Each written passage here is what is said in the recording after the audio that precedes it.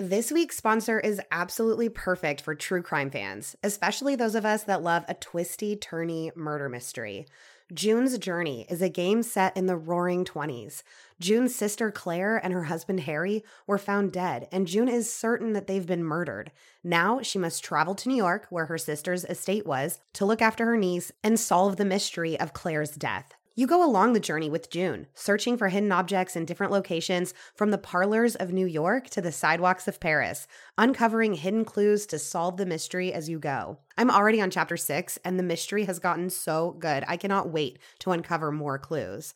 I'm also loving how you get to customize your very own luxurious estate island. That's right. Let your imagination run wild as you decorate your island with expansive gardens and beautiful buildings. My pool is literally insane. It has a waterfall.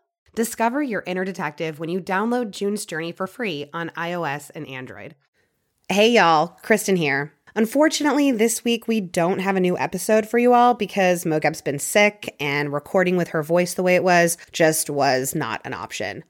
But we didn't want to leave you all hanging, so we decided to rebroadcast one of our favorite episodes of all time, our Anna Delvey episode. We figured with the Netflix show Inventing Anna recently airing, y'all might enjoy hearing our take on this ridiculous story. This was the 9th episode we ever recorded, and we still love it so much. But that also means we were still using the audio from our Zoom calls at that time, so apologies about that. But we hope you enjoy this rebroadcast of Anna Delvey, the Soho con artist. Mogab, this episode is going to come out on Thanksgiving. So happy Thanksgiving, everybody. Gobble, gobble, gobble. I don't know why I just said that. You want to hear my authentic turkey sound? Yes.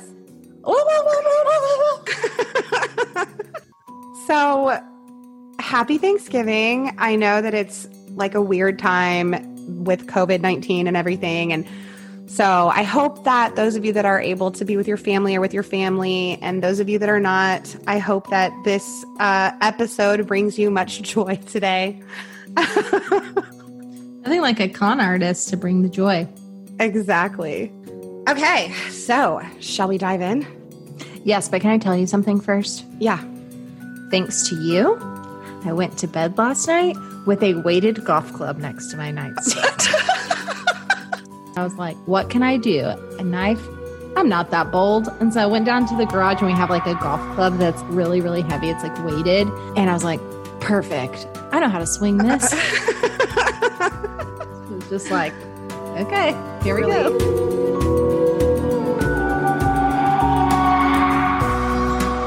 Welcome to another episode of True Crime Creepers. I'm Kristen, the true crime fanatic who loves to tell these stories. And I'm Mogab, the true crime newbie who hasn't heard any of them. Today, I'm going to tell you the story of Anna Delvey, one of the greatest con artists of our generation, which is saying a lot since millennials can claim Billy McFarland from Fyre Fest and Elizabeth Holmes from Theranos, both of which I want to cover eventually because I love a good scam story.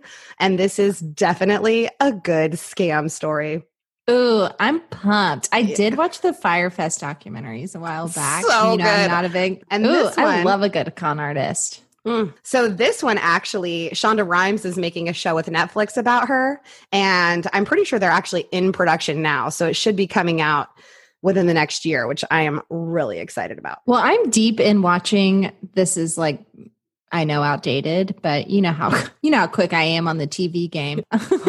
Well, I'm watching White Collar right now. I love White Collar. I watched that really good. 10 years ago when it was on TV. Well, I'm on season 2.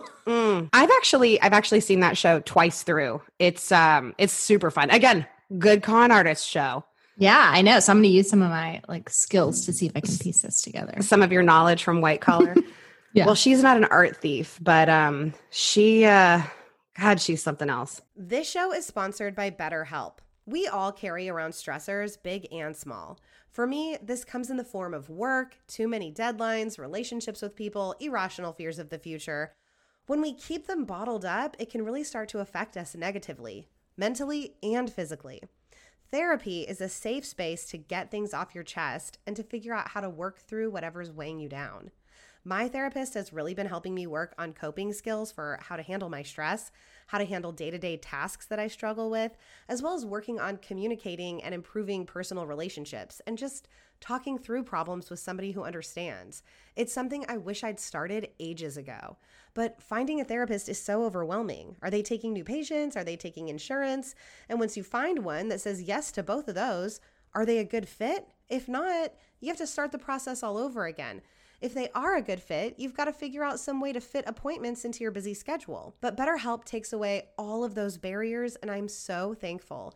I love my therapist. I really feel like they took my questionnaire that I filled out when I signed up and really used it to match me to the perfect person. So if you're thinking of starting therapy, give BetterHelp a try. It's entirely online, designed to be convenient, flexible, and suited to your schedule. Get it off your chest with BetterHelp. Visit betterhelp.com/creepers today to get 10% off your first month. That's BetterHelp, HELP.com/creepers. All right. I got information for this from about 1,000 articles, but the majority of my information came from the article in New York Magazine by Jessica Prester called How Anna Delvey Tricked New York, and the Vanity Fair article by Rachel Williams called My Misadventures with the Magician of Manhattan. And I'll list the full sources in the show notes. All right. So in 2017, Anna Delvey was 26 years old and a New York socialite.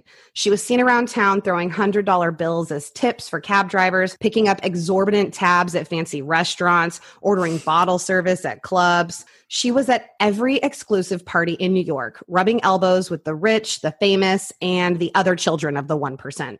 She was a German heiress, the daughter of a German diplomat. Or maybe he was an oil executive.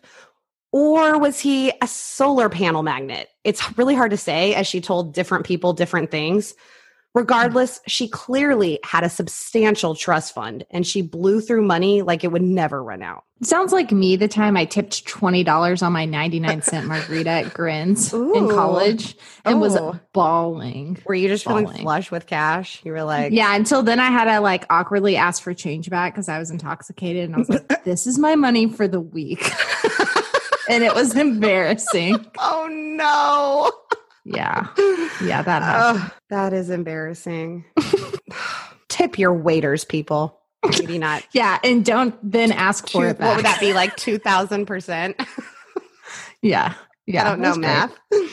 She'd been living in New York off and on for about 4 years at this point, since around 2013. Moving to New York from Paris, where she'd been interning at the high-end European art magazine called Purple. And now she was in New York living at 11 Howard, which is an upscale boutique hotel paying around $12,000 a month for the room alone. And this was a mid-level room. Okay, she wasn't in like the princess suite. This room was about $400 Did it have a water bed? It didn't. It didn't. Well, it's not luxury in my eyes. Like I said, Mogab, it was not the nicest room at the motel. This was... Got it. Or this is a hotel. Oh, it is.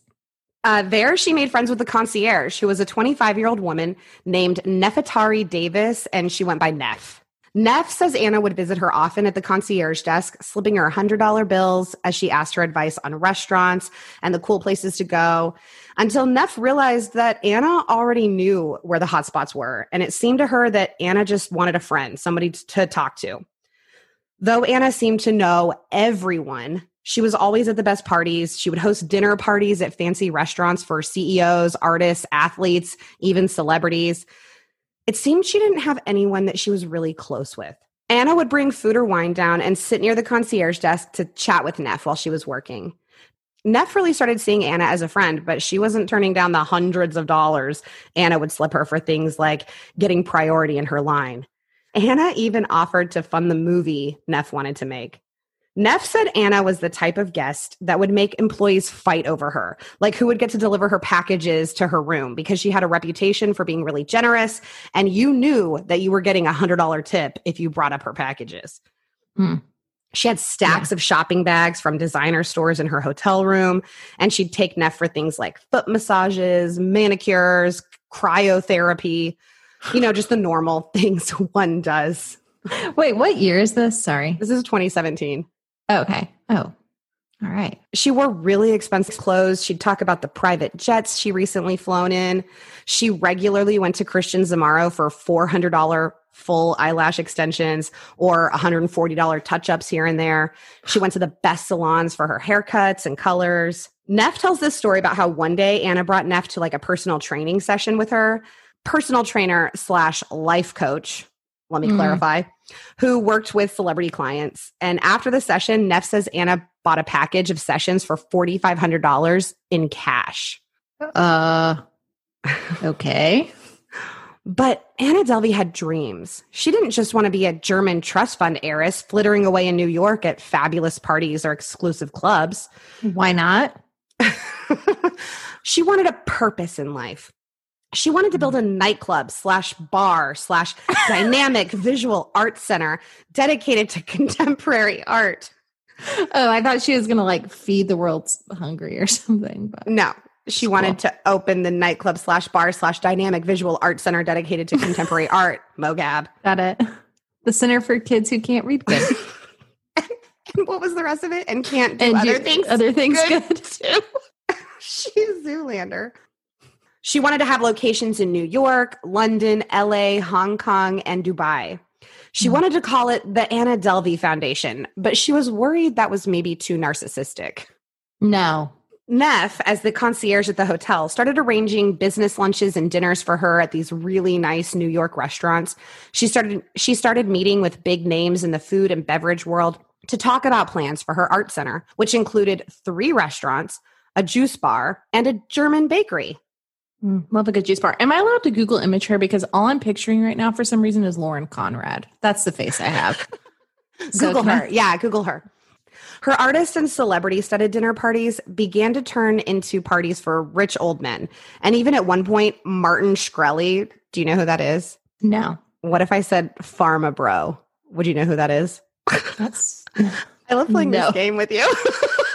I hate this game. So Martin Shkreli, he's called the Pharma Bro. He inflated the price of an AIDS drug. So he bought this like pharmacy company, inflated the price of an AIDS drug from $13 a pill to $750 a pill, and then tried to make this excuse about it how, well, it's insurance companies that's going to pay the extra money and da-da-da-da. And it's like, yeah, if you have insurance, like if you can afford insurance, maybe, but you know, as is life in America, not everybody can. So yeah. So at one point, Martin Shkreli is at one of her dinner parties, and Anna introduced him to Neff as a dear friend. But Martin wrote on the letter from prison, because that's where he is right now, assuring the author of the New York Magazine article that they only met the one time. So even Martin Shkreli is trying to say, nope, I didn't really know her. Nope, not. He did say that she seemed to be really popular with, or that she seemed to be a really popular woman about town. And he said that she made him feel like a computer geek next to her.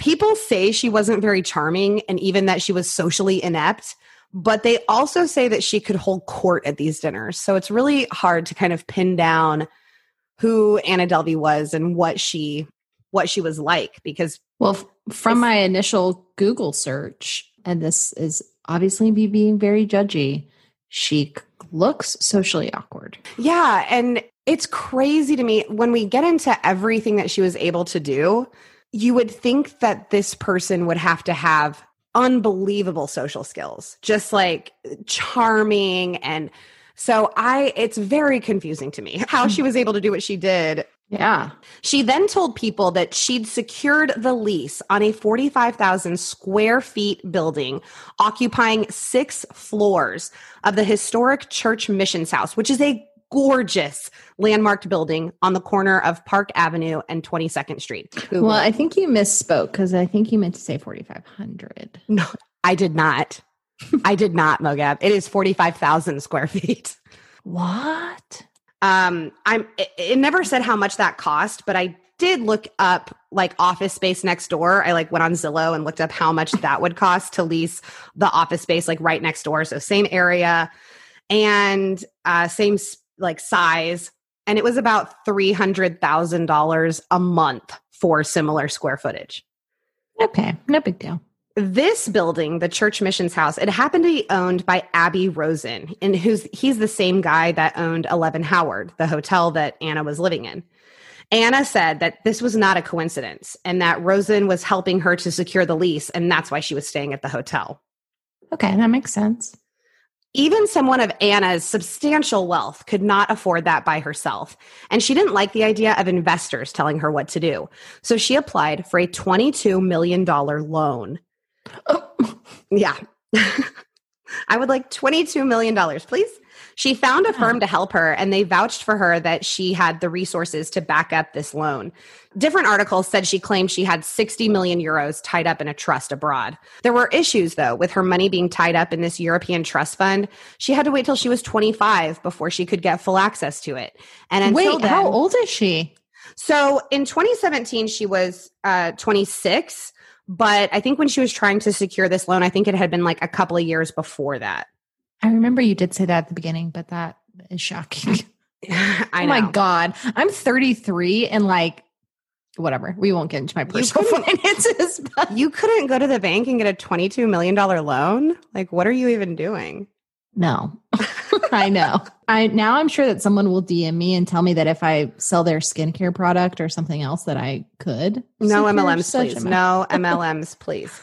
Okay, so she had to wait till she was 25 before she get full access to it. Not really sure how old she is at this point. And until then, she was on a very small $30,000 a month allowance, which is really unfortunate. Yeah. I don't know how one survives on $30,000 a month. She must have to ask for her tips back. But she didn't always have easy access to it, to this $30,000 a month allowance.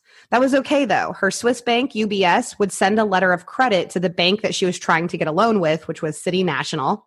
And City National requested her statements from UBS and instead received an email from some guy named Peter Henneke, who sent them some figures and told them to just use those figures for their projections for now, and that he'd send the physical statements in a few days. And so City National is like, excuse me, are you from UBS? And Anna replied instead of Peter, and she said, no, Peter is the head of her family office. And so City National was like, loan request denied.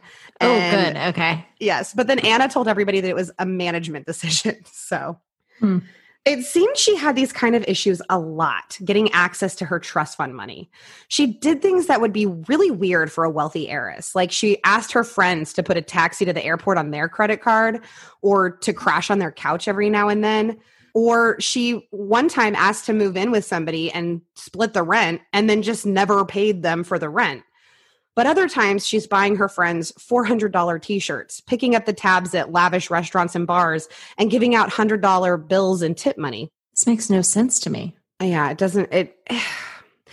And it's funny because people would like excuse it as, oh, when you're so rich, you might not understand that your $1,200 a month in rent is like my whole life. But to you, it might just not be nothing, you know?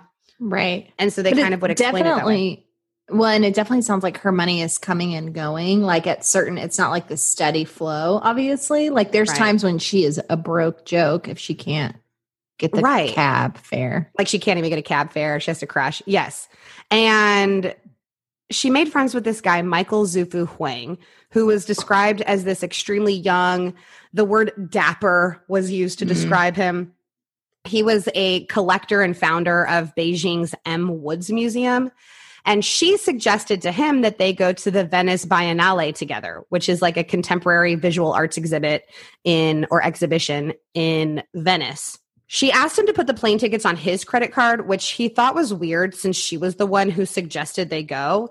And it seemed that she just forgot later that she never paid him back for the flights. And he says he wasn't really worried about it because it was only like $2,000 or $3,000. Mogab. It's gotta get better friends. I want to be like, Kristen, we need to go to the Venice Biennale. Yeah. No, I'm just trying to lay on a beach in Bora Bora, and you need to buy that plane ticket. Okay. Be a better friend. And it's okay if you don't pay me back because it's only like $2,000 or $3,000 to get there. It's fine. Yeah, I don't intend on paying you back. So, meanwhile, we split $5 pitchers of sangria. Those $5 pitchers of sangria are legit, though. Yeah. Okay, but back to your earlier point. Michael said that he noticed that she paid cash the entire time they were in Venice. So not only does she have these cash flow problems, she's paying cash most of the time.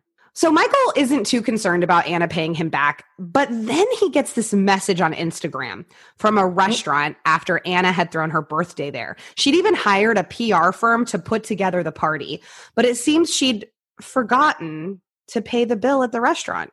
The restaurant saw a picture of Anna and Michael together, and they reached out to Michael to see if he had her contact information. And it was then that Michael realized, oh my God, she's not legit. Ooh. Meanwhile, it's full steam ahead for Anna and her plan to open the center for kids who can't read good and can't do other things good too. Her parents, this is like dining and dashing. How's she going to open a thing? With this loan that she has to get. She's still got to get a loan. Yeah. Her parties had almost died completely out as she turned all of her focus onto her business. She was constantly making angry phone calls to her lawyers as things were not going her way.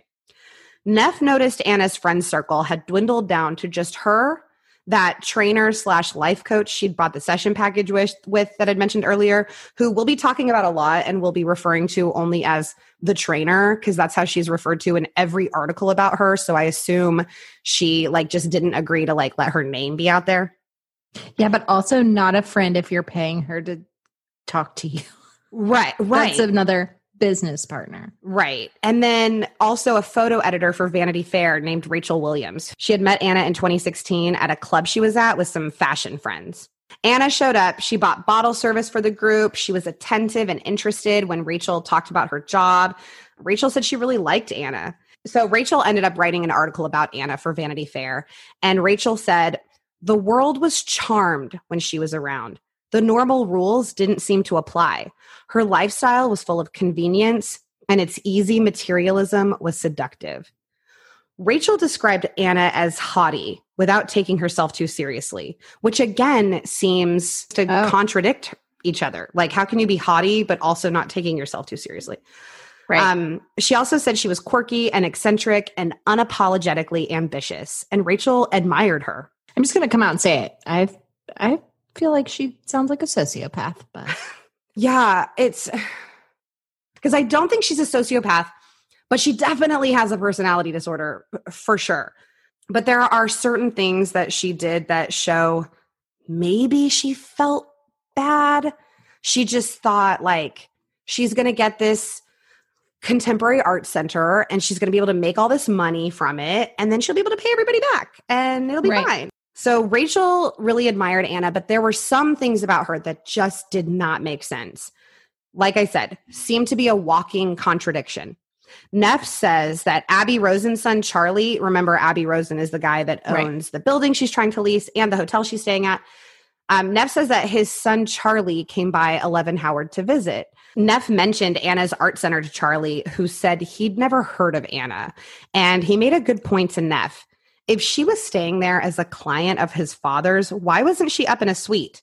Anna was just in the mid-range room. If she was there as this guest of his father who owns the hotel, this giant real estate mogul in New York, why wouldn't she be up in a suite? So Neff asked Anna about this.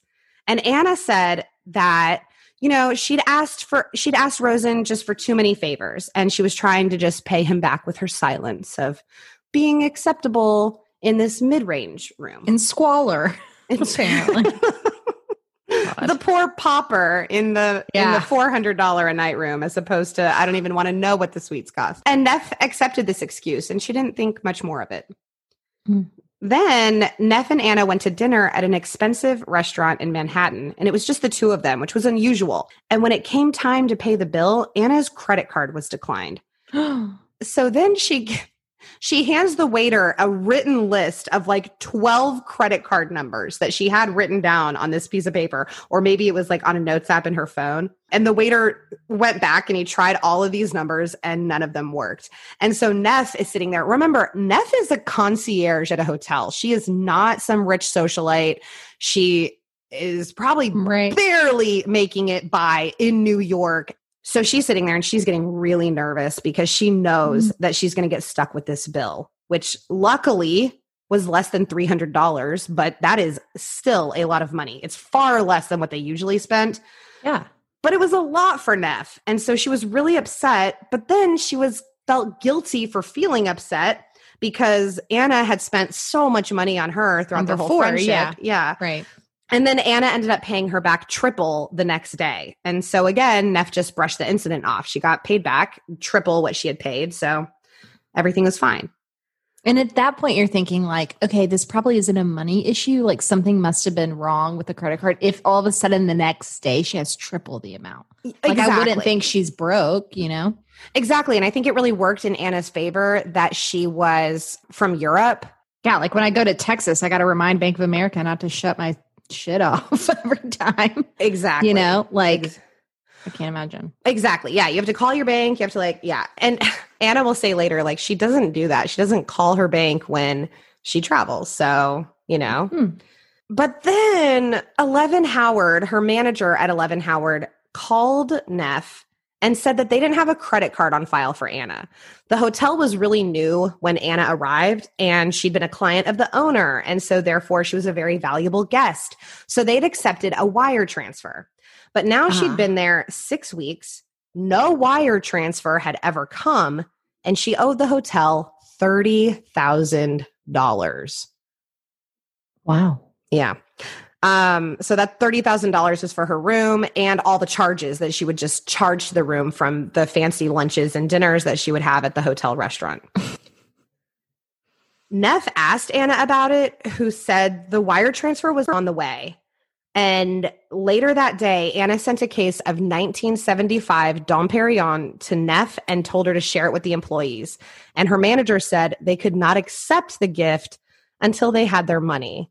And so I actually had looked up how much a case of 1975 Dom Perignon would cost because I have no idea. Like I know that Dom Perignon's like an expensive champagne, but I have no idea how much it would cost.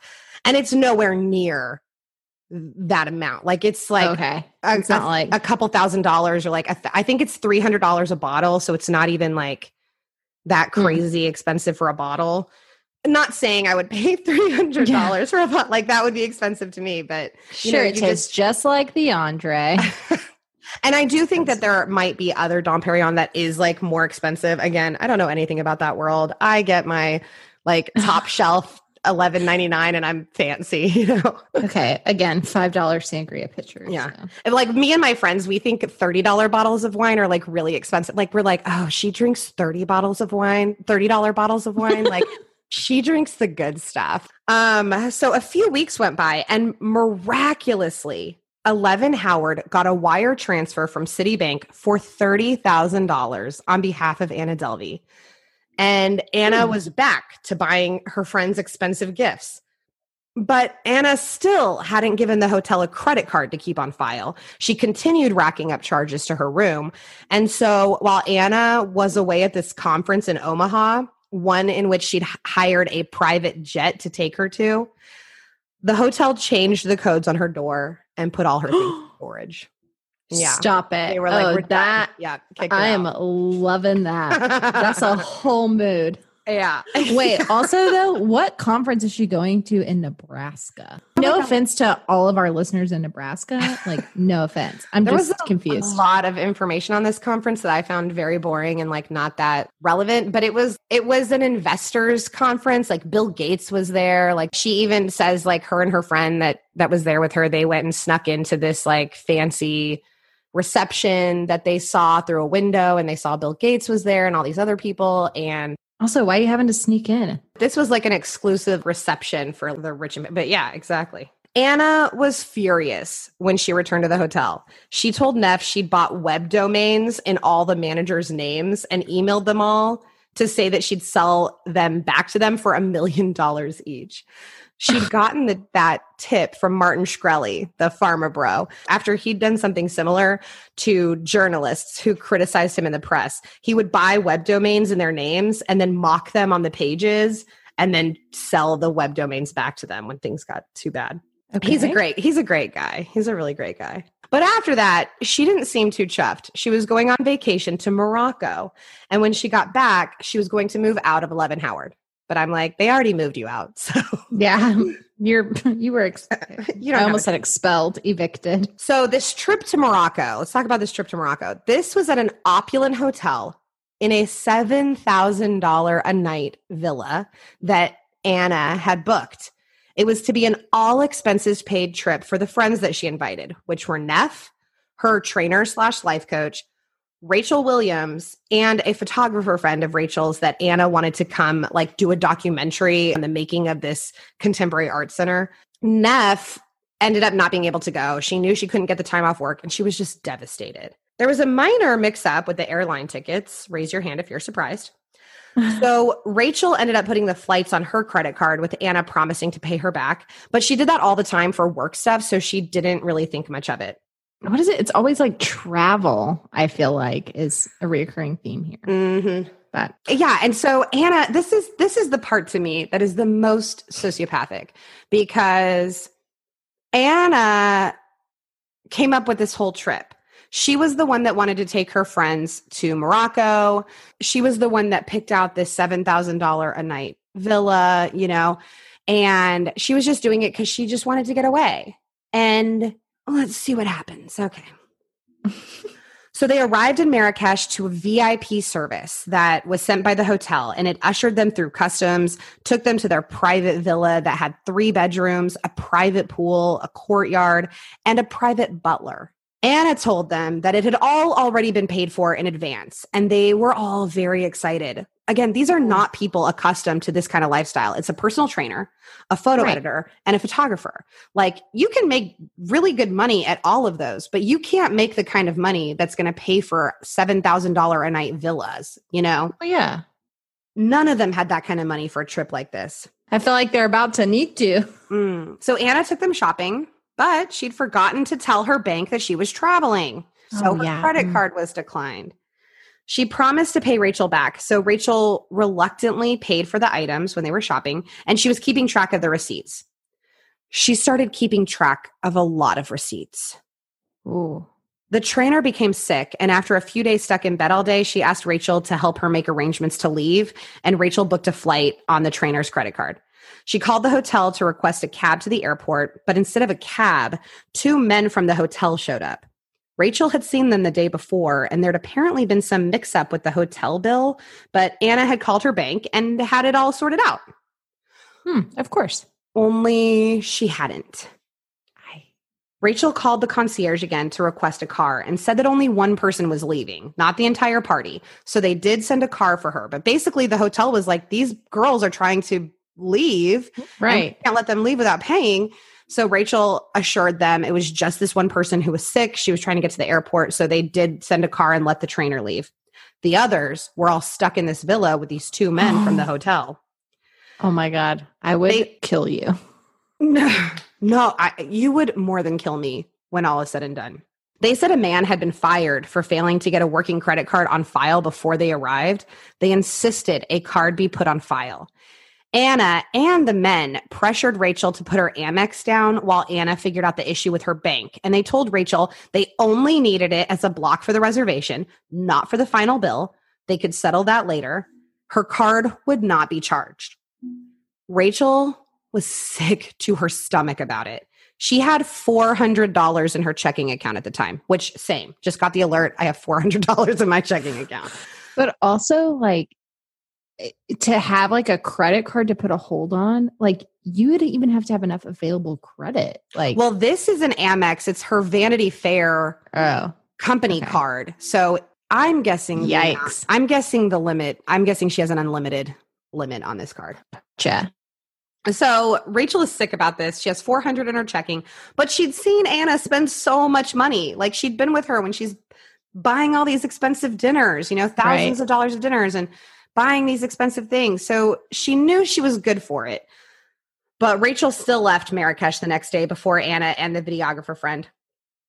Anna told her that she would wire her $70,000 to make sure that it was all covered. And that's when Rachel realized Anna intended to keep Rachel's card on file and use it for the final bill, a total of $62,000. Like, that is more than I make in a year. It was more than Rachel made in a year also.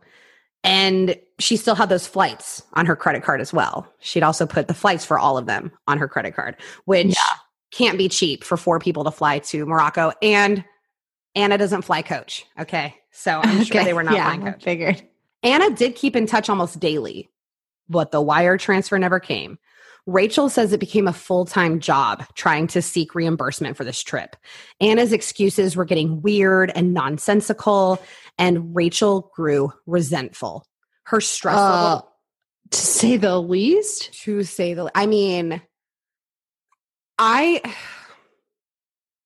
Listen, I owe Texas State University about that much, and I went there for 5 years. Not 7 days. Yeah. Right. Yeah. And her stress level rose to an almost unmanageable state, and she began to unravel. The trainer, who had no idea about any of this at the time, said that Anna called her sobbing from a hotel in Casablanca, where she'd gone after leaving Morocco, saying her credit cards weren't working and they were threatening to arrest her. In Africa. Like, I could not imagine. Yikes. She asked for help, but when neither her credit card, like the trainer's credit card, nor a friend of the trainer's credit card, none of them would go through, the hotel conceded that the problem might be on their end. So Anna got lucky. That's the assumption? Not just that everyone's broke? That was like my thought. But yeah. Nah. The trainer booked a flight back to New York for Anna, who thanked her and asked her to make sure it was first class. Like, girl, you about to sit your ass in the exit row. You're about to be lucky if you get the exit row, okay? Like, I'll just stuff your ass in my suitcase. Life doesn't happen bi-weekly, so why should payday? The money you earn can be in your hands today with EarnIn. EarnIn is an app that gives you access to your pay as you work, up to $100 a day or $750 per pay period. Just download the EarnIn app and verify your paycheck, and then access your money as you earn it instead of having to wait for it to hit your account. Any money you access, including any optional tips, are automatically repaid from your next paycheck. It is a much-needed alternative to predatory payday lenders for people that find themselves in a bind, like a bill due Wednesday when payday isn't until Friday. Or you're like me and you're just getting slammed with birthdays. Why are all my friends Tauruses? With EarnIn, I don't have to worry about being late with a gift because I had to wait for payday. Download EarnIn today, spelled EARNIN, in the Google Play or Apple App Store. When you download the EarnIn app, type in Creepers under podcast when you sign up. It'll really help the show. Creepers under podcast. Subject to your available earnings, location, daily max, and pay period max. See earnin.com/TOS for details. EarnIn is a financial technology company, not a bank. Bank products are issued by Evolve Bank and Trust, member FDIC. This episode is sponsored by Prose. Supporting our sponsors really helps support the show. A couple of years ago, I decided it was probably time I figure out some kind of skincare routine. But the problem was, and has always been, too many options. I don't know exactly what I need or what's best for me and my skin. So thus far, my solution has been to just buy a skincare line off the shelf and hope it helps. But that's all about to change when my custom skincare from Prose comes in. Each and every bottle of Prose custom hair and skincare is made to order and personalized with a unique blend of naturally powerful and proven effective ingredients to meet your needs. In fact, in a third-party, double-blind, dermatologist-supervised controlled clinical study, aka the gold standard in research studies, Prose proved that personalization works better than off-the-shelf alternatives. Try it for yourself and get your healthiest hair in 30 days or get your money back. Prose is so confident that you'll love your results that they're offering our listeners an exclusive trial offer so that you can see the difference custom care can make. That's 50% off your first subscription order at prose.com/creepers. That's prose.com/creepers for your free consultation and 50% off your one-of-a-kind formulas. Prose.com/creepers. When Anna arrived back to New York, she moved into another upscale Manhattan hotel, the Beekman. Oh, I said the Belvedere earlier. It's the Beekman. But her money troubles followed her. Not only did she owe the 11 Howard Hotel, but the guy that had done the branding for her art center had been waiting a year for his $22,000 payment. He emailed Peter Henneke, Anna's financial advisor, but received an email back from Anna herself saying that Peter had died and to please refrain from contacting or mentioning him in the future. Oh, okay, of course. Yeah, because turns out Peter's made up. He died because he was never alive. A month after the trip, she told Rachel she'd picked up a cashier's check from the bank for her and would deposit into an account the next day. Rachel was skeptical, and so she went to Anna's room at the Beekman the next morning and just demanded the check. Just give it to me. I don't need you doing it in my account for me. And I don't need to wait a day. Give it to me now. But Anna's room was a complete disaster mess, and she starts searching for it in her room and said she must have left it in the Tesla that she'd rented when she traveled back from upstate the day before. Yeah, you just misplaced a check for $70,000. Right. And it's not a check, it's a cashier's check, supposedly. Right. So it's not like you could cancel the check. This is a cash. It's basically cash, Right. So she called the Tesla company and then she called her lawyer's office, all trying to track down this check. And Rachel refused to leave. She followed Anna around all day while she went from fancy meal to fancy meal. Rachel barely spoke to Anna the whole day, mostly just spent the day sending emails for work on her phone, but she kept an eye on Anna the whole time. Yes, Rachel, I'm here for this. She is all of us. Yeah. She's like, I'm not leaving without my $70,000 you stole from me. She ended up staying until 11 p.m. just to prove a point. And when she left, saying she'd be back at 8 a.m. the next morning so they could go to the bank together, Anna said, "Okay, I hope you had fun at least." My God, I want to drop kick this girl. Yeah, Rachel told her no, that none of this was okay, and walked out. Yeah, zero fun. When she returned the next morning, Anna was gone. Rachel knew then, I think, what she'd already known for the past month, but then it was just slapping her in the face. She knew then that Anna was not to be trusted, and she kicked herself for not realizing it sooner. She went to the police, but they said since it happened in Morocco, there was a jurisdictional issue, and told her, this is what the police told her: "With your face, you could start a GoFundMe." Oh my God. That's terrible. It's awful. Oh my God. Apart from that, the cop said, try civil court. Rachel went outside and just sobbed. But as soon as she was done sobbing, she walked straight into the civil court.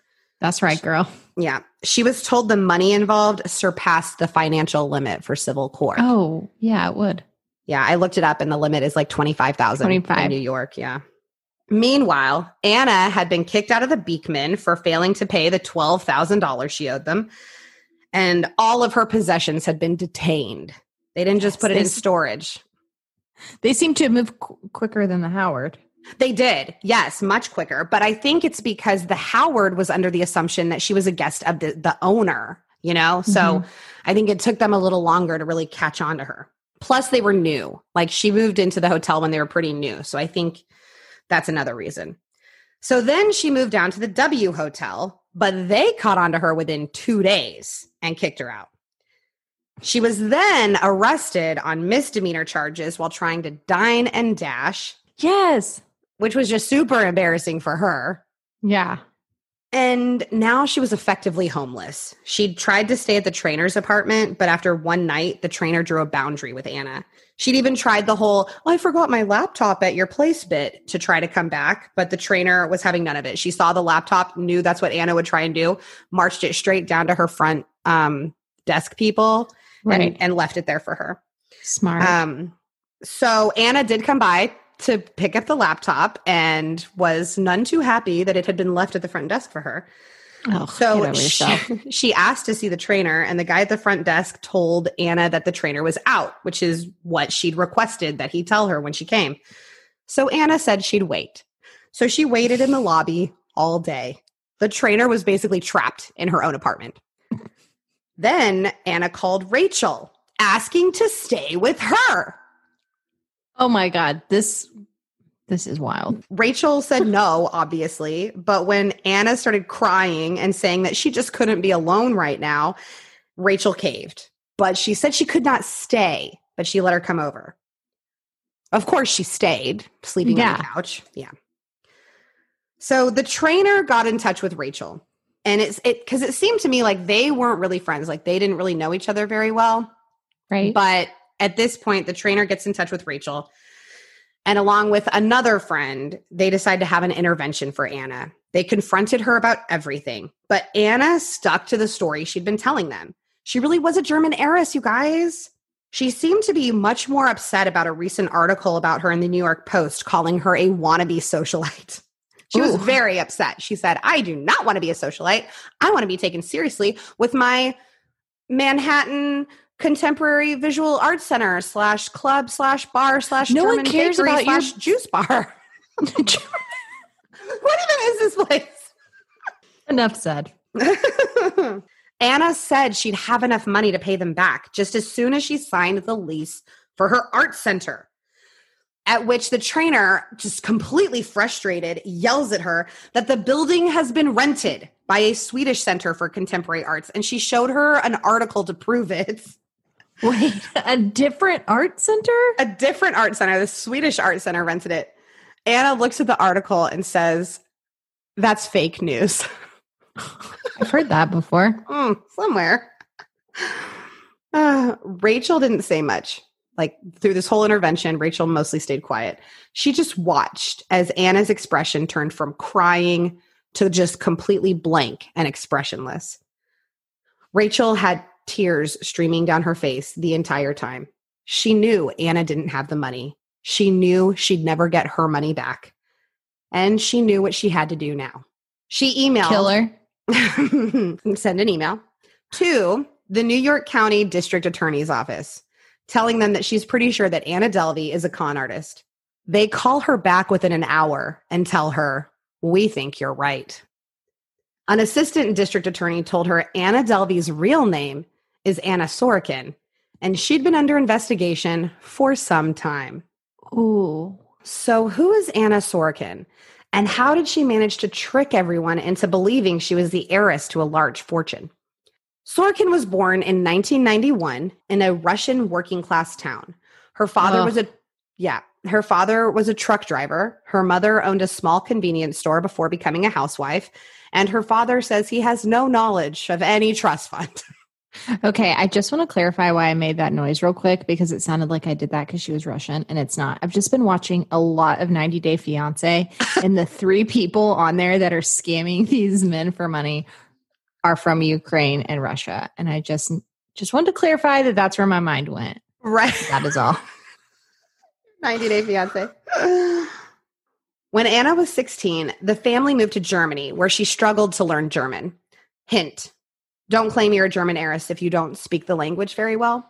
Yeah, wait, did she not? I just assumed she did. No, she was Russian. So, oh my God. Okay. I got really confused on this part because I thought that the New Yorker article said that she picked up German really quickly, but then all these other articles were saying that she really struggled to learn the language. And I was like, who is right? So then I had to look up this vocabulary word from the New Yorker article and realize that I had misunderstood and did not know what that word meant.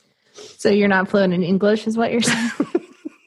I need to work on my English. But apparently she did have a German accent, or maybe she faked it really well. I don't know. Yeah, that's what I'm going with. Yeah. After she graduated high school, Anna moved to Paris, where she did intern at Purple magazine. This is where her alter ego, Anna Delvey, was born. In New York, though, is where the real con started. She falsified documents showing that she had, and this is in 2017, okay? This is not like 1900 when it was like, you could just like write it on a Post-it and like you're good, you know?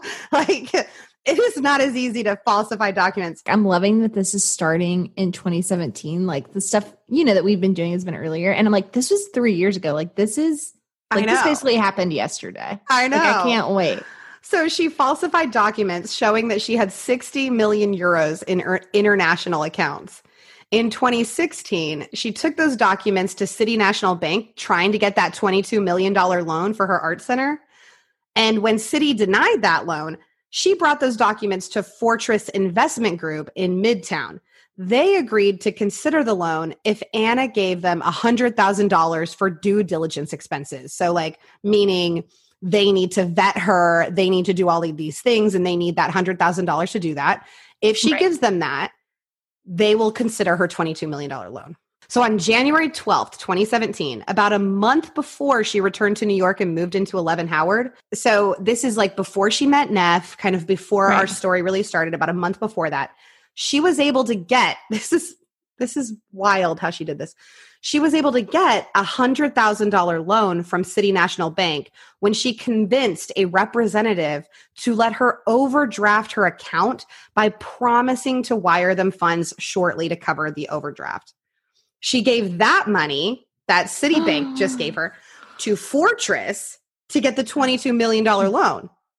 Fortress had used about half that money to verify her assets and complete the loan when Anna backed out after hearing they were sending representatives to Switzerland to verify her accounts. So they were going to physically send people from Fortress over to Switzerland to go to this bank to make sure she had these funds. And Anna was like, never mind. So she didn't get that $22 million. She did not get the $22 million, but. And now she's overdrawn $100,000. She's overdrawn $100,000. She doesn't really care about that at all because she withdrew herself from consideration and kept that remaining $55,000 that Fortress hadn't used yet. So they gave her that money back. So that was the money that she used to pay for 11 Howard, the dinners, the personal training sessions, the shopping. Her financial advisor, Peter Henneke, was completely made up to literally no one's surprise. $55,000 doesn't seem like enough. Well, I guess you're right. Like you're naming all these things and I'm like, that would have been gone quick. But some of that stuff she like ran out on and then. And it was gone quick. Wasn't pay. Yeah, exactly. So people see her spending all this money. They think she's rich. They say, oh, she's good for this because look how much money she's throwing around. So then when she doesn't have it, they're like, oh, I can cover you because I know you're good for it. You just have, these foreign accounts that are, Then, okay, so here's how she got a little bit of more money. Within 4 days, Anna deposited $160,000 in bad checks into her Citibank account. She was able to transfer $70,000 of that before the checks bounced. She never paid the $35,000 for that private jet to Omaha that she had booked, just never paid them for it. And I'm like, oh, can we just do that? See, yeah, here's the problem is you're like talking about how she's like overdrawing her accounts and transferring it. I'm like, does this work? Because, which is like not okay. I mean, it works in the short term, but in the long term, I know. I'm like anxious. I am like anxious and nauseous thinking about, and she obviously doesn't care, but like you have there's no going back. Like you've ruined your life. Like you are in debt more. Like it makes my stomach hurt thinking about it. Yeah. So she transfers this $70,000 before these $160,000 worth of bad checks bounce.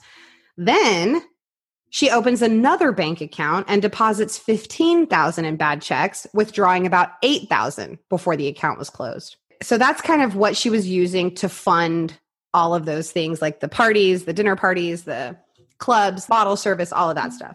So she didn't have unlimited amounts of money. She was just pretending she did, basically. Anna was arrested on October 3rd, 2017 in Los Angeles and taken to Rikers in New York, where she was held without bail. She did PayPal $5,000 to Rachel, but that's all Rachel ever saw from her. Obviously, from that, like 60,000. Yeah, like she got $5,000. She got $5,000. Yep, and I think it was more like closer to 70,000. Obviously, that was the most that Anna could give her. She didn't have any money, and that is the one act where I feel like maybe she had a little bit of guilt and remorse because she did give that all she had. That's all she had. Yeah. Okay, this is gonna be your favorite part of this whole story. Okay. She used a courtroom stylist for her court appearances, and social media was abuzz with her courtroom fashion show. I remember following this when it was happening. You've got to look it up. There is an Instagram. You can't be correct because I Google imaged her and I thought there is an Instagram account called Anna Delvey Court Looks, and their profile picture is a picture of Miranda Priestley from The Devil Wears Prada. I need you to go find that Instagram account right now. On it. It's spectacular. She has this like black choker in almost all of them. Like, okay, wait, I made that cool in 2005. That girl better not come from my looks. Yes. Wait, she had like a stylist? She had a courtroom stylist that she used for her court appearances. She was wearing this choker in 2019. I need everyone who made fun of me. No, that's it. You were ahead of the times. It's just not really what you expect to see from like... I don't understand how these things are happening in the world and I don't know about them. I learned about Fyre Fest like when the documentaries came out. I just don't think you give a crap about pop culture in general until like somebody has the story for you wrapped up and is like, listen to the story. And they're like, ooh, that's a good story. I don't care. Is that bad? I know. That's why we're doing this podcast, Mogab, to educate you. So her attorney tried to paint her as this unlikely self-made success. In his opening statement, he said, in her world, this is what her social circle did. Everyone's life was perfectly curated for social media. People were fake, people were phony, and money was made on hype alone. He said she exploited a system easily seduced by glamour and glitz, and seeing how appearing wealthy could open doors and land anyone in the center of the New York social scene, she was just biding her time until her club opened up and she could repay everyone back.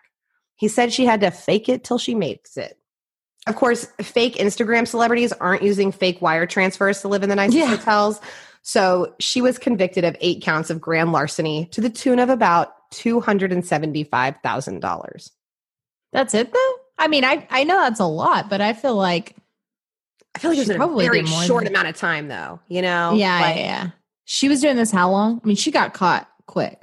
Yeah, I think it was just a couple of months. Like she had been in New York off and on for years, but she didn't really start all of this like trying to get this loan, overdrafting her account, depositing bad checks, making people pay for these fancy vacations until like 2017. She was actually acquitted of stealing from Rachel. So she was not found guilty on that. Anna's attorney said he didn't believe a criminal act occurred in Rachel's case. He said Rachel made a voluntary choice to put the debt on her credit card. She didn't have to. She wasn't forced to do it. She chose to do it. And that was a mistake. But Anna knew the whole time that she didn't have the money to cover the trip. She knew from the moment she invited them, from the moment she decided to go, that she didn't have the money to cover the trip. So what did she think was going to happen? Who did she think was going to pay for that? Did she think she was going to get out of Morocco, skip out on a bill like she'd done all those times in New York? I mean, is that what she thought? Yeah. I mean, she definitely like screwed Rachel and I'm really, really sad. And I think it's crappy, but I can see Rachel voluntarily put it on her card, which she should not have done. Like, legally, there's not a case there, but morally, it's like, no, she stole it. Like she stole it from Rachel. She invited Rachel on this trip. So yeah, Rachel did get to go on this like nice fancy trip. You know, if you say you're going to pay some. So I don't know. On one hand, I'm like, yeah, I guess don't go on a trip. You know, I don't know. Is she able to just like dispute the charges or no? Like this girl's still sitting here like slowly paying off the minimum amount on this like $70,000. Actually, she's fine because she wrote a book about Anna and about her friendship with Anna that sold for $300,000. So good for her. Yeah, like good. Yeah. So she's been able to pay off. That's only really like $230,000. Right. But out of debt, and she made a couple $100,000. So I'm about to write a book about it. And that was just for the selling of the book. You know, she might be getting back end stuff on that too. So Anna was sentenced to 4 to 12 years in prison. She was fined $24,000 and has to pay $199,000 in restitution. And so I'm not really sure what the difference is between her fines and her restitution charge. I guess the fines go to the city and the restitution charges go to like the actual people that she stole from. Like 4 to 12 seems so. Like I'm thinking she'll probably do something like in the middle. Like I could see it being like 8, but I honestly, I bet she does like, 4. I bet she does 4 years. Yeah, but that doesn't really seem that bad. That's what I'm saying. These white collar crimes do not get. You have people in jail for decades for having like a joint on them if it's their third offense, back when there was the 3 strikes law, but then you have Anna Delvey who steals, all this money. And yeah, it was not millions of dollars. There are people that have stolen millions and millions of dollars. She's not one of them. Sure. She could have been though. Like she could have been if she had managed to, but her stuff, I don't think she could have been actually. I think that she was bound to get caught sooner rather than later. The way that she was doing it was very short term. She was just a little PYT running around New York and like. Exactly. But she has sold the rights to her life to Netflix for $70,000 plus a $15,000 consultant fee for each episode, plus a $7,500 royalty fee per episode. However, there is a law in New York called the Son of Sam law, prohibiting criminals from profiting off the rights to their story. It was enacted in 1977 after David Berkowitz, who was the son of Sam. You know who the son of Sam is? Serial killer in New York in the 70s. He sold. I wasn't even alive then. Okay. Oh, Jesus. He sold his exclusive story rights. So they enacted this law to keep criminals from being able to do these horrific things and then make money off of it. Yeah. So a judge in New York has temporarily ordered Netflix not to pay Anna while they decide if she's going to be able to take the money or not. I don't know how they think they're going to get restitution money out of her if they don't allow her to take this money. Like they should let her take the money, ordering that it goes to her fines and restitution. Otherwise, the girl doesn't have a cent to her name. They're never going to see that money back. Can Netflix just send the money to like Rachel and Peeps? It wouldn't be to Rachel. It would be to these hotels and these banks. But but like, can it just go to them and not go through? I mean, that's what I think. I don't know anything about financial law really, but that's what I think would make sense. Sell her life rights for our entertainment purposes. Yeah, which I really need because I really need this to be a show. I mean, it's going on. They're filming it right now. I've seen production. I've seen production photos, so I know they're filming it. And she's in it. It's not like a no, like no, a documentary. No, it's not a documentary. It is a fictionalized version of her. So Anna Delvey is basically thriving in prison. In the New York Magazine article, she told the reporter Jessica Prester, "People seem to think it's horrible, but I see it as like this sociological experiment." She's made friends in prison, most interested in the murderers, but she did meet an identity thief and was thrilled to learn how easy it is. So there's that. Oh, man, because these people think she's going to get out and have all this money and that she's going to like, I don't know. If she hadn't been convicted, they would have deported her for overstaying her visa. So once she's released, she will be taken into ICE custody.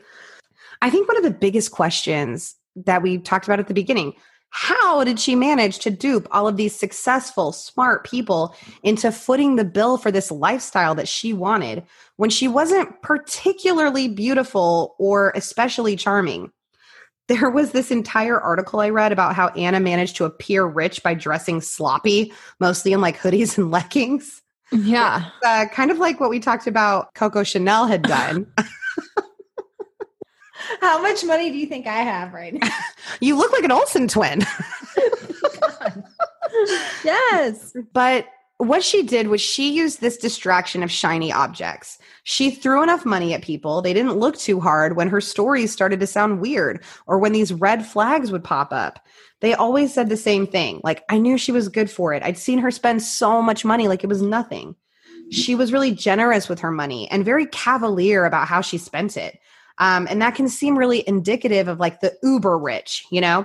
She used her connections from her time at Purple in Paris to get into the right social circles. And she used this perfect backstory of this European princess just waiting to come into her trust fund. I mean, it's literally like the Nigerian prince scam redone. Yeah. You know, like hey, I'm going to come into my inheritance soon. I just need you to give me this amount of money now and I'll pay you back double when I get my inheritance. That's basically what she was doing. None of the people that she duped were incredibly wealthy, but they traveled in the circles of the wealthy due to their career in fashion or the arts or as the personal trainer to the stars. And so they were used to the idiosyncrasies that come with having like a ton of cash or a lot of money. They were able to write off her weird behavior or the odd things that would happen as, oh, that's just how super rich people act, But let's be honest, all these so-called friends of Anna's were transactional. They wanted to be in her circle because it was exciting. It was filled with luxury vacations, expensive dinners, and so much shopping.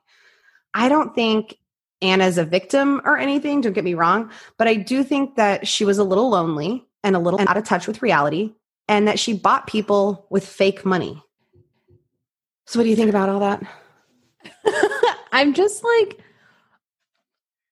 just processing at like how many people maybe do this and get away with it for much longer, and like how I could so easily be like bought into the like, yeah, I'll go with you here, I'll do this, whatever, and like totally get screwed. I do think that when you don't have a lot of money. Correct, I do not. Right. When you find somebody that has access to private jets and these crazy, luxurious vacations that you literally could not do if you saved up your entire life for it, you would never be able to go on these. When somebody gives you access to things that you could never otherwise have, I can see that being incredibly seductive. Yeah. And I mean, I can't imagine. No, and I just think like, there's a reason they're called confidence men. Like the confidence that it would take to say, hey, let's all go to Morocco. Why don't you just put the flights on your credit card? Because I can't get the flights on my credit card. Something's weird. It's not working. So you put the flights on, but don't worry about it. I paid for the whole vacation, after that, and I'll pay you back for the flights. To have the confidence to then take all your friends, go to this villa, have a great time,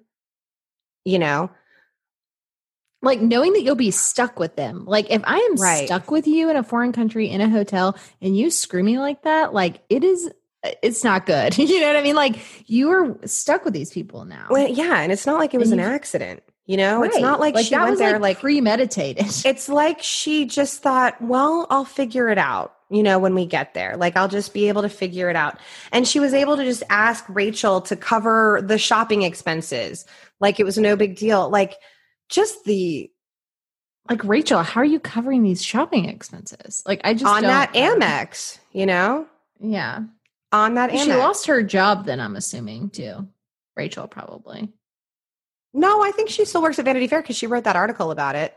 I think she was very upfront. Like when Anna Delvey got caught, it was a big deal. Like this was a big story.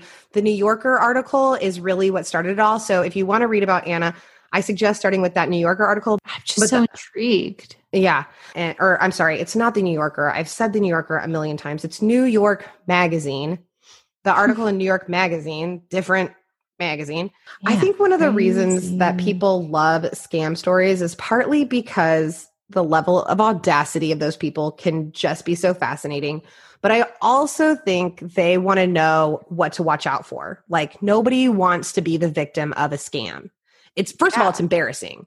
You like Rachel, I'm sure, because hindsight is 2020. You can look back on it and say, why didn't you notice all these red flags? Why didn't you pick up on this and this? You were, not smart. You made a mistake. It was a really dumb decision.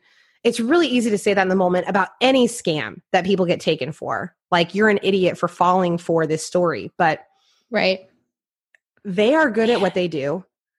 Yeah. They prey on exactly the right types of people, usually the elderly.